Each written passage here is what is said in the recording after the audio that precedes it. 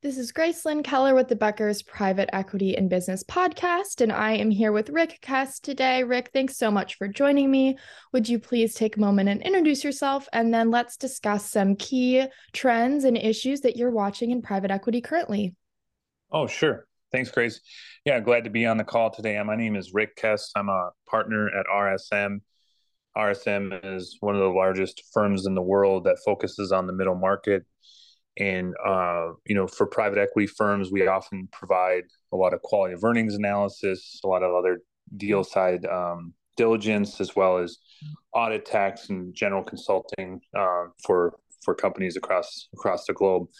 In private equity today, I think the things that we're kind of tracking, at least most currently, is just kind of general economic trends, and one of them most recently was what our focus has been is housing starts. I think the data came out earlier this week about the permits that were pulled in November being relatively low and lower than even our expectations, which were lower than prior years significantly. So, I think we continue to monitor what housing starts means for the industry, for private equity, for the general economic trends.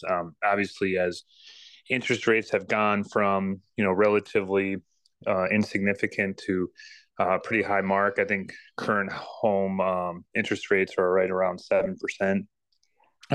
New housing starts have cooled off quite a bit, and housing just really drives a lot of economic growth. I mean, whether it's the material that goes into it, the labor that goes into it, as well as the ecosystem that supports kind of all of those pieces, logistic companies, what have you. So as housing kind of continues to cool, our concern being that other impacts will be kind of to come. So I'd say today our biggest kind of thing that we're watching is where the housing market's going and how that will impact just overall general economic conditions. Wonderful. And what else are you watching right now? I think for the last 6 to 12 months, it's been kind of a common reoccurring theme that the big things are inflation, interest rates, and labor. Inflation, I think between this housing data that we saw, some of the retail data that came out kind of on November retail spending. I think, maybe inflation is starting to cool a bit, hopefully. And then labor, is just continuing to be a challenge. I mean, I think every industry that we track, I specifically track healthcare. Healthcare is continuing to have just an incredible challenge when it comes to finding labor. Whether it's skilled or unskilled labor, it's still very, very difficult. The competition for labor is very high, and industries that are sort of high labor intensive industries, services industries, and what have you, are really, kind of being pinched pretty hard on the labor crunch. And then, interest rates, as we discussed earlier, interest rates have obviously went up again at the last FOMC meeting, and continue to kind of curtail some of that economic growth that is really afforded to us in the last probably 24 months or so.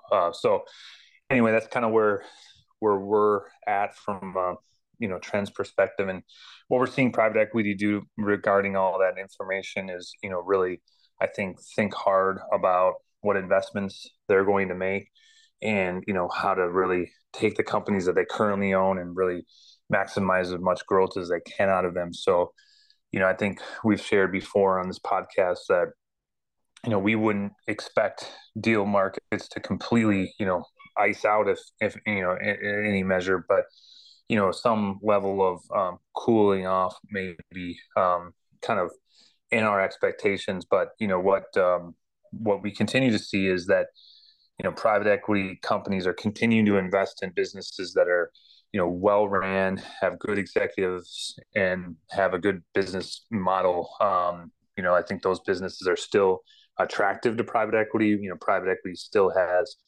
a lot of dry powder to put to work. So we wouldn't expect to see a complete, impact where deal flow completely slows down and stops. But we wouldn't expect to see kind of the same results that we saw in 2021, where deal activity was at basically an all-time high, and maybe we'll never get back there again in the near future. So that's kind of where our head's at as a collective unit here. Well, Rick, thank you so much for joining me today on the Becker's Private Equity and Business Podcast, and happy holidays. You too. Thanks, Grace.